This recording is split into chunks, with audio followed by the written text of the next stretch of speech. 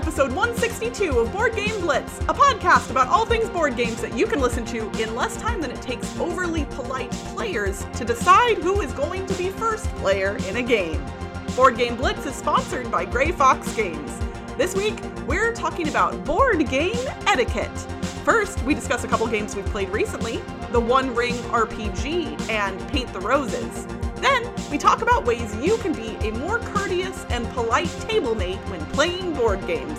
Finally, we wrap things up with a look at the etymology of the word etiquette. And now, here are your hosts, Andy and Crystal. Before we get into the main episode, I have a couple guests here to make an announcement. Board Game Day is on Kickstarter. Yeah, Board Game Day. Board Game Day is on Kickstarter. Oh my god. So people can buy their own copy of Board Game Day, right? What is Board Game Day? A book It's a book. About what? about board games. Yeah, do you like it? Yeah. All right, what do you like about this book? Panda, Yeah, the panda. my goodness. What other animals are there?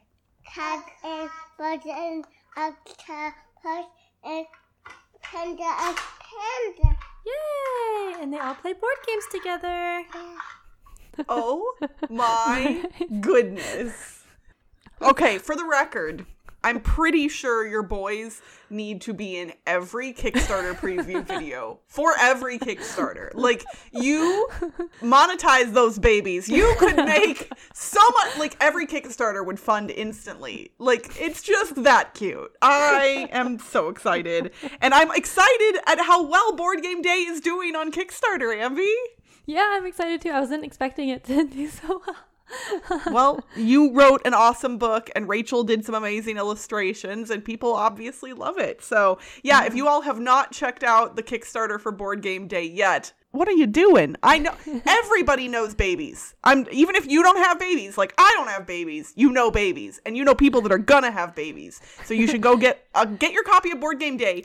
Come on. How perfect would it be if one of your friends announces that they're expecting and you have this book on hand to gift to them already? They love board games. They're having a baby. Boom. Gift. Done. It's easy.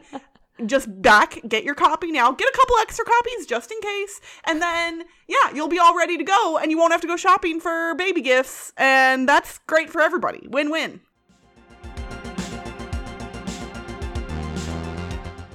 A while ago, I got a review copy of the One Ring RPG, which is a role-playing game, not a board game.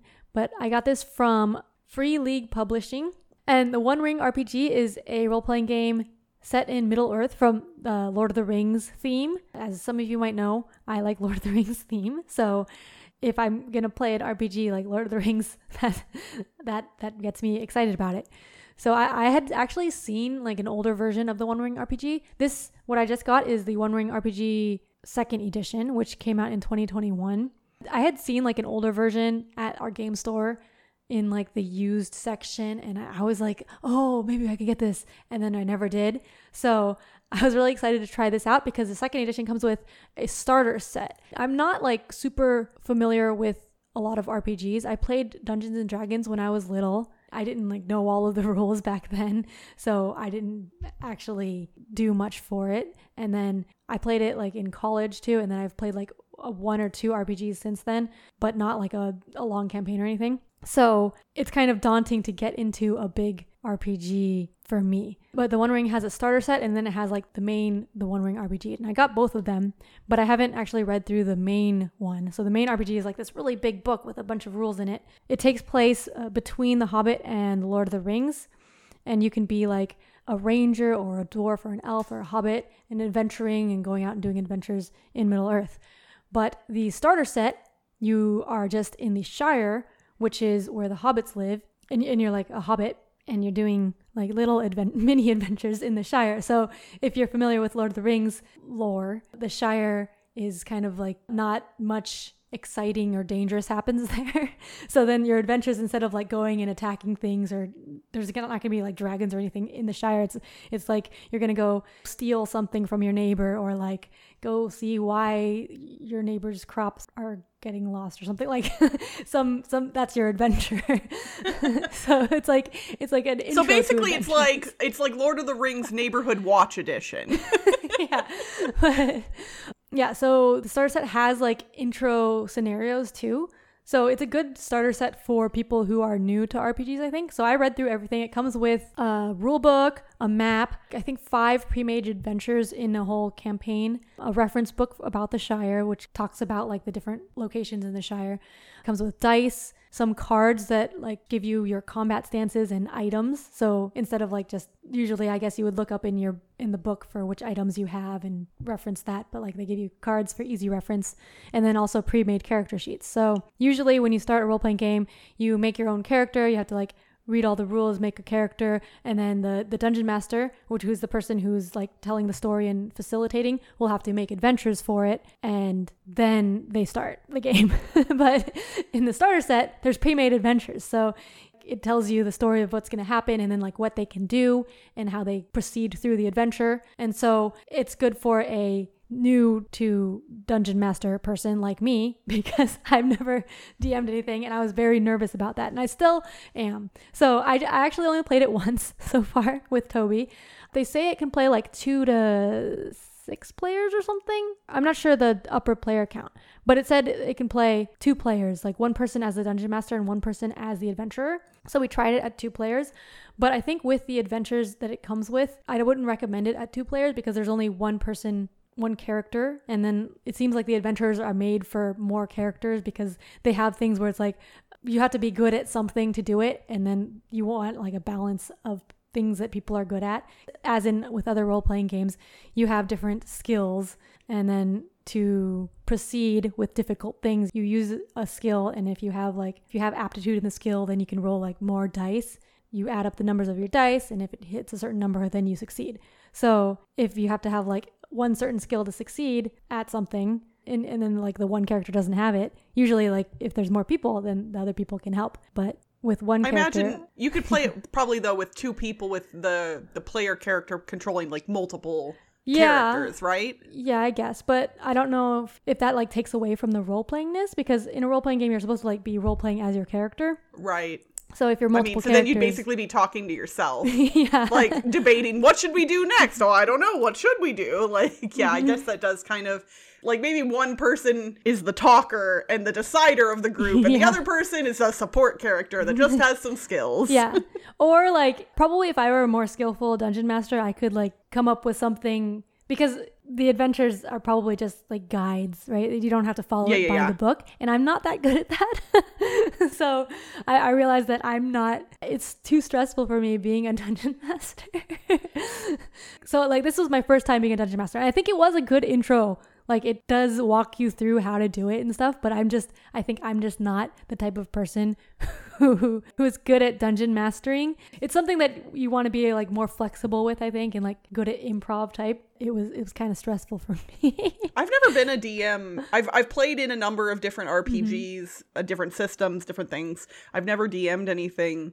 I've always kind of been under the belief that I would be really good at it if I ever but the probably. thing is I don't have the time to do it the way that I would want to do it. Like honestly, like I know that there are people that exist that DM as a full-time job, like for other people. Wow. And I feel like that is something that I would be really, really good at. But like I don't have the time to learn how to DM to even find out if like that is something that I could do full-time. But I love coming up with stories and being creative, and I think it would be really fun. Although I would definitely be one of those DMs who would like create an entire, like level of a dungeon that the adventurers would blow right past, guaranteed. And I'd be real sad when they just like, oh, we're good, we're done here. And I'm like, aw, like that would definitely happen to me. And I don't know what to do if people like go in the opposite direction of what you want them to do. Right?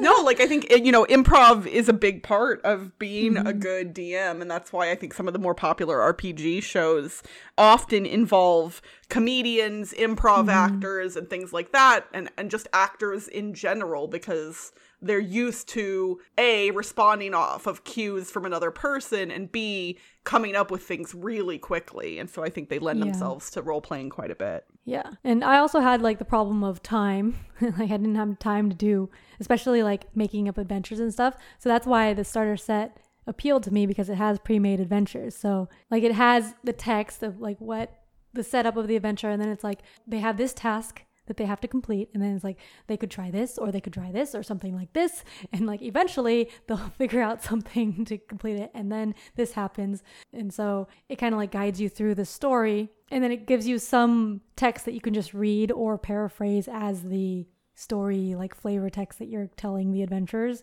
So you can just read it, or you can like elaborate more if you're more of the storyteller type. I just ended up reading it. But yeah, I think that's a good introduction. It didn't get like super exciting I read through all of the scenarios, and it does get more exciting in the later ones. There's like combat and stuff, but since it's a starter set to the One Ring, it doesn't have like all of the rules, all of the combat rules and stuff. It's like a simple version. We're not going to play it again at 2 players because Toby did not want to do it again at 2 players. He wants to play with more players, but I don't know when that's going to happen. So I wanted to talk about it because I don't know like when we'll be able to play it again. But I do know that they have a solo mode out. So it's called the Strider set, and that's like another book, but you need to know the full rules for that, and then you can play a solo. I'm not sure exactly how it works, but I have the PDF for the solo version. And I haven't read through the full rules of the main RPG yet, but I was thinking maybe I could go through the solo version, maybe like on stream or something, once I read the rules. That might be cool. So that's the One Ring RPG and the One Ring starter set. Back at PAX Unplugged in 2019, I stopped by the North Star Games booth, and I got a sneak peek at one of their upcoming games that has now released officially, and that is the cooperative deduction game, Paint the Roses. I got to demo this at PAX Unplugged that year, and then I got to play it in full at Dice Tower West this year, and then I played it 2 more times this past weekend with my friend who brought his copy over to my house. So I've played it a few times now. Paint the Roses is an Alice in Wonderland themed cooperative game where you are collectively a gardener trying to tend the garden before the queen catches up with you and chops your head off, as she is wont to do. The way that you tend the garden is through whims. The queen has certain whims about what she wants in her garden, and all of the players each have a single whim card that they have drawn from one of 3 decks. And the decks are rated based on difficulty and how hard they are to guess. There's easy whims, which just relate to the colors on tiles. There's medium whims, which can either be color to color or shape to shape.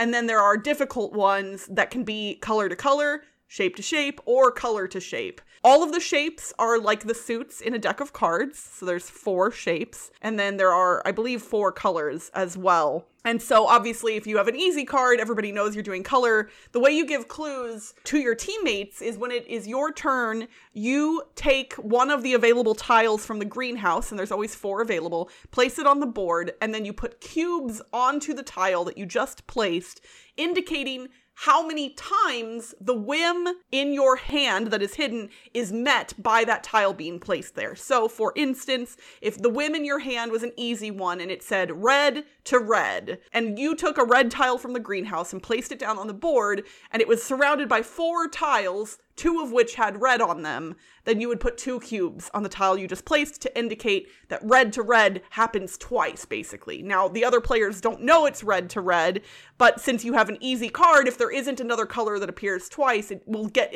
pretty easy to figure out in that situation what color you have. But obviously, as you move up in the higher difficulty cards, where there's different shapes or colors, or it can be color to shape, then often it's like, oh wait, there's 2 hearts and 2 reds. Oh wait, and then there's 2 pinks also. also, or whatever, after every player's turn, you have to make a guess of some sort. And if you're correct, you move forward the number of spaces on the card. And then the queen also moves every turn, even if you get things right. If you get things wrong, she doubles her movement speed for that turn. And she will catch up to you very quickly if you are not careful. And as you progress throughout the game, you're just trying to fill up the board with the tiles, with the flowers and shapes on them. And then once you fill the board, you win. Or if the queen catches up with you along the outside of the board on the track, you lose and she chops your head off. Now that I've played this game a few times, it's interesting. I would say this is not actually one of my favorite cooperative or deduction games, but I don't dislike it. So the game comes with these notepads that are incredibly helpful in sussing out what a player might have, because the thing that I haven't mentioned yet is when a player puts a tile out, they're trying to give you information about their whim, but all of the other players also put cubes out on that tile if any of their whims have been met. So you're getting information potentially about all of the players' whims on any given player's turn. And what's interesting about that is even if they don't put any cubes out, that's still information about the card in their hand, because it eliminates a number of possibilities. If they can't place a cube out, you know that the whim is not met by what just got placed. So you're getting information about everybody every turn. But it gets confusing pretty quickly, especially as new tiles get placed out and you're looking at the old tiles that have been placed and you're like, okay, wait, that one wasn't there when this tile got placed. So now, you're trying to kind of figure out what's possible and your brain breaks a little bit. And the sheets that it comes with are really helpful for note taking.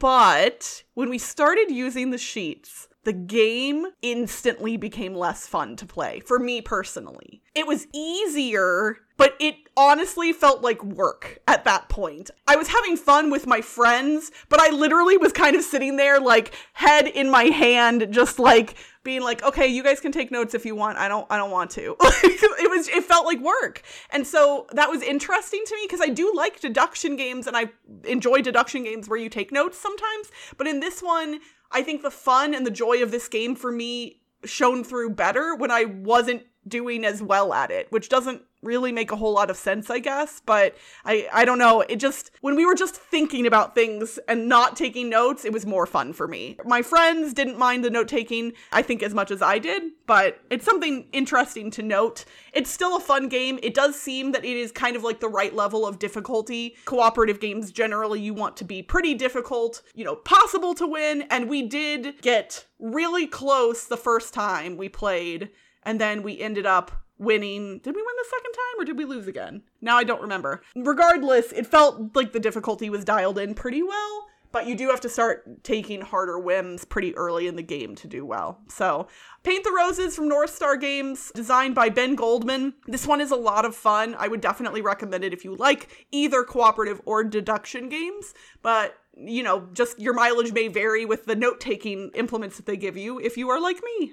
Wait, so originally did it not have the note sheets? I don't know is the answer to that. Okay. So when I demoed it, it was literally still in like prototype form, I think, kind of. And then when I played it with the brothers Murph at Dice Tower West, nobody brought out note sheets. So I'm assuming, and I know they had a prototype copy as well, or they had a pre-release copy. So if they had notepads, they didn't get them out. I didn't even know they existed until this weekend. Oh, okay. Yeah, because I've played it once and I found the deduction part pretty boring, but yeah, we played it with the note sheets and it said in the instructions like, oh, we recommend that you like take notes for the person to your left or something, and like, so it's just like you're just doing deduction on your own for one person, and there wasn't very cooperative feeling in the deduction part, and I found the deduction very boring. So yeah, this one, it's not bad, but it did not strike me as much as I thought it would. Honestly, I thought I would like it more than I did. Yeah, I was disappointed. All right, so that was Paint the Roses.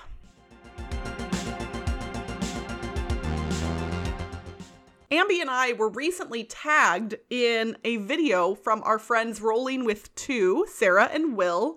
They were hopping onto a trend that was started by the Board Game Garden, Jenna, who started this tabletop tag trend where you answer 20 questions and the last question is tagging other people. So it's modern day chain letter stuff, but fun because you actually like talking about board games. So we just recorded and posted a video of us doing the tabletop tag trend on our YouTube channel. Have you subscribed to us on YouTube? You should definitely go subscribe to us on YouTube. Ambi's been making a lot of videos lately, and who knows, maybe someday I will make more videos. It's entirely possible. No one knows.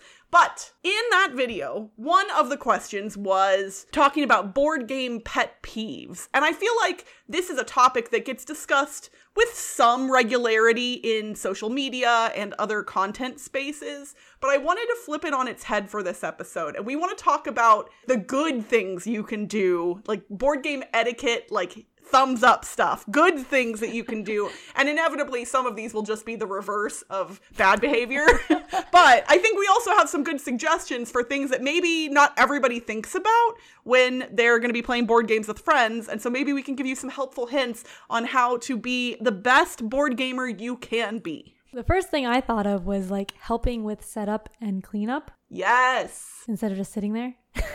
Right? A lot of times people complain about like a long setup of a game, but if everyone's helping set up, it's actually pretty quick. Even with long games, like we've set up 18xx games back when we used to play them more, but like everyone would help set up and then it would get done pretty quickly, and you can chat while you're setting up too. So setup doesn't really matter like that much.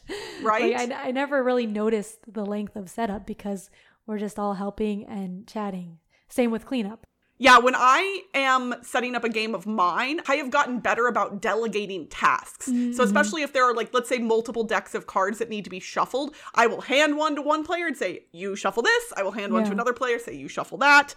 But I will say, when it comes to putting a game away, I know at least some of my friends are a little more particular about how they want things organized. And so it is, if you should offer to help put away a game. Mm-hmm. And if they say yes, you should be cognizant of the ways in which they like to store their games. Ask, which baggies that you should use for which components and how to put things back in the box, things like that. Just so, because I will admit, there have been times when I've seen people like be like, yeah, help. And then the person walks away and they're like fixing it. They're basically like redoing the cleanup because they didn't want to be rude, which is, that's fine. Toby is very blunt. So he will just say like, oh, this goes, like he'll tell someone if they're doing it wrong. I mean, as long as you're not rude, good. Like blunt is not necessarily rude.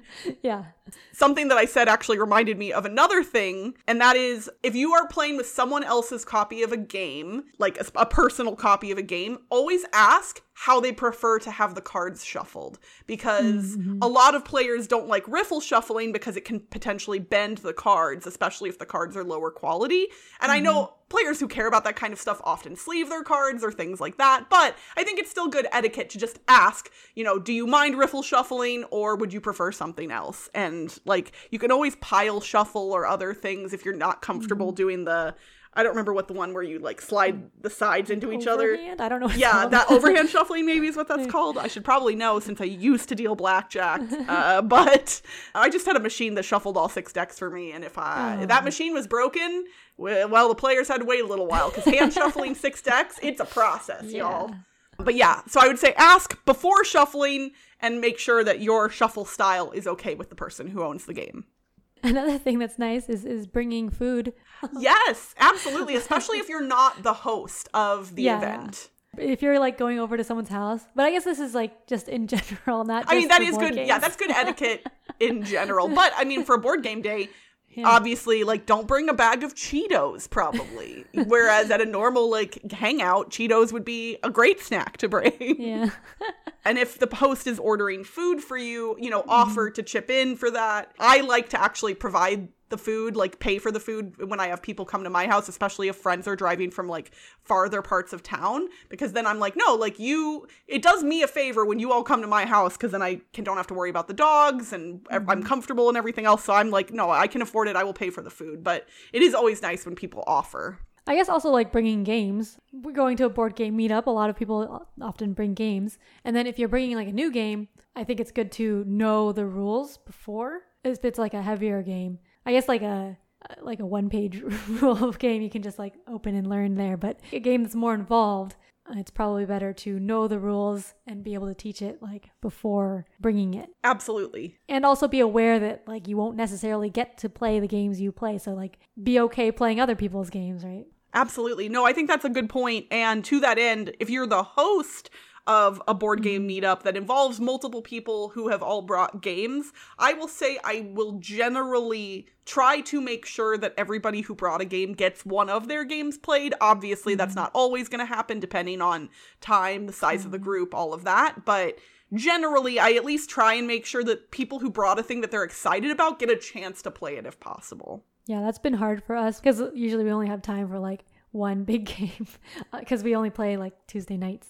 So yeah, if multiple people bring a game, then it's like, oh, okay, we can play one. Rock, paper, scissors. And then as far as during a game is concerned, I would say it's good etiquette to try to plan your turn in advance when possible. Obviously, as game state changes, things change, and sometimes, you know, the player that's right before you will do something that will throw off everything you wanted to do.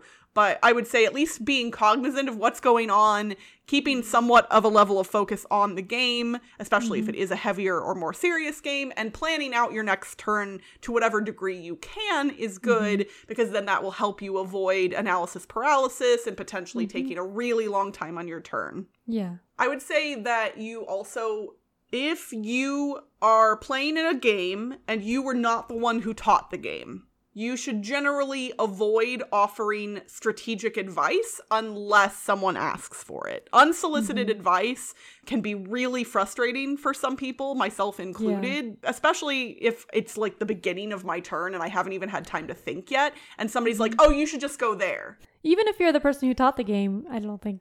Well, I would say sometimes when I teach games, I will give a statement up front that asks everybody, I'll say, you know, do you all want me to provide that kind of helpful guidance along the way? And some people are fine with that. So rather than telling somebody, you should do this on your turn, for me, the type of advice I would provide if I brought the game and taught the game would be, hey, as a heads up, everybody, after this round, X thing is going to happen, so you might want to plan for that. That kind of stuff. So less more specific and directed and more general advice that helps everybody. Or like if someone wants more advice on their turn, you can give them like options like, oh, you could go here or here or here. And this is what this place does. This is what this does, like reminding what the things do. Absolutely. Yeah. Well, shoot, even me, when I'm familiar with games, occasionally my brain will just kind of lock up, right? Like I won't be able to decide. And so I will ask. I'll be like, y'all, I'm like, what's my options here? What can I do? You know, and I'll get some advice from my friends. But again, that's solicited advice. That's different. Another thing that I have learned as a hobby gamer, and I think I've gotten better at over the years, is as part of being a good or gracious loser, I love to compliment winning players on their strategy. Instead of focusing on the fact that they won or that they beat you, I like to focus on the good, which is what they did to get there. So rather than focusing on my loss, I will compliment them on their win. And I will say, wow, you had so much wheat at the end of the game. That's amazing, you know, or whatever. I'm making this up, obviously. But I think that helps kind of take away the sour taste that can be in your mouth after a loss, especially for me. If I get last place, it really bums me out, especially if I'm like way behind. And also the other thing that bums me out is if I'm second, but just barely. Oh gosh, that one hurts sometimes. Yeah. That's good advice. I should do that. Because a lot of times I focus on like, oh, I messed up here, and like if I did this, then I would have gotten better. And I think a lot of people are like that. It's easy to fixate on what you theoretically did wrong, right? Because you know that. But for me, it's like, oh, but look at what they did that's right or that's good. Maybe next time I'll try the wheat strategy. Yeah, and then it's just focusing on other people in the game too instead of just your own. Yeah, that's nice. Yeah. So obviously those are just a few basic helpful tips, but we would love to hear from you all if you have any other advice for good, polite board game etiquette that you practice when you play board games with friends or family, or that you would suggest to others. So hit us up on social media or in our Board Game Geek Guild and let us know. For this week's etymology segment, I'm going to dive into the history of the word etiquette. The word etiquette, the noun, originated in 1750 and came from a French word of the same spelling, which meant prescribed behavior. That word came from the Old French estiquette. I'm probably butchering that, which meant label or ticket. So interestingly enough, the English word ticket actually also comes from the same root Old French word that etiquette does, which I definitely did not know. Obviously, the word doesn't just mean prescribed behavior. It often is used to reference polite behavior. The sense development in French perhaps came from the small cards that were written or printed with instructions for how to behave properly at court. So that's why, like, small pieces of paper, tickets, and etiquette come from the same place, because they were prescribed behavior. Once again, like, this is how you need to behave. So I thought that was really interesting, and it was a good reason to bring back the etymology segment. Nice. And you gotta make sure you have good etiquette when you play Ticket to Ride. Absolutely. And that's it for this week's Board Game Blitz. Visit our website, boardgameblitz.com, for video and blog content, as well as to get links to all our social media pages. This episode was sponsored by Grey Fox Games. Prophets of Doom will hit crowdfunding later this year. Stay tuned for more info about this 2 to 6 player card drafting and engine building game about surviving the apocalypse. And don't forget, Blitzketeers get 20% off non-exclusive items at greyfoxgames.com by using the code GFGBLITZ2022 at checkout. Join the Blitzketeer community on Discord by following the link in the show notes. You can support the show by leaving us a rating and review on your podcast provider. And if you want behind-the-scenes access and an invite to our private Slack channel, visit patreon.com/boardgameblitz. Our theme song was composed by Andrew Morrow. Technical support provided by Toby Mount. Until next time, when we play the game and we finish it, then put it back up. Bye, everyone! Bye!